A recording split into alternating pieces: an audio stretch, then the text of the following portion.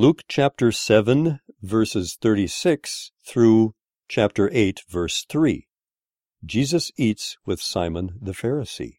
When one of the Pharisees invited Jesus to have dinner with him, he went to the Pharisee's house and reclined at the table.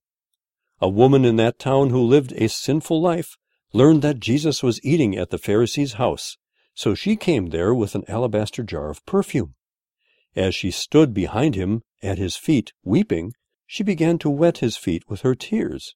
Then she wiped them with her hair, kissed them, and poured perfume on them.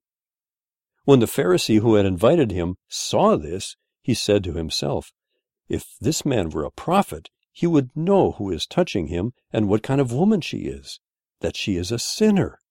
Jesus answered him, "Simon, I have something to tell you." "Tell me, teacher," he said. 2 people owed money to a certain moneylender.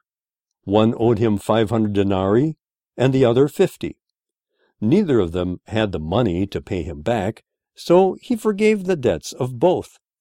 Now which of them will love him more?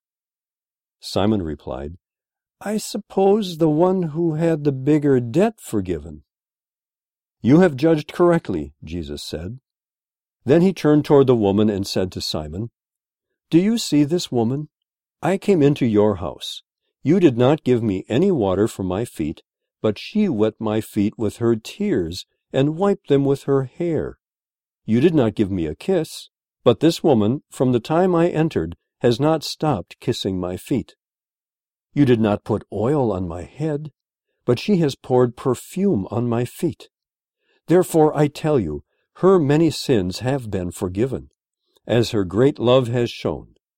But whoever has been forgiven little loves little." Then Jesus said to her, "Your sins are forgiven." The other guests began to say among themselves, "Who is this who even forgives sins?" Jesus said to the woman, "Your faith has saved you. Go in peace." After this, Jesus traveled about from one town and village to another, proclaiming the good news of the kingdom of God. The 12 were with him, and also some women who had been cured of evil spirits and diseases: Mary, called Magdalene, from whom 7 demons had come out; Joanna, the wife of Chuza, the manager of Herod's household; Susanna, and many others. These women were helping to support them out of their own means.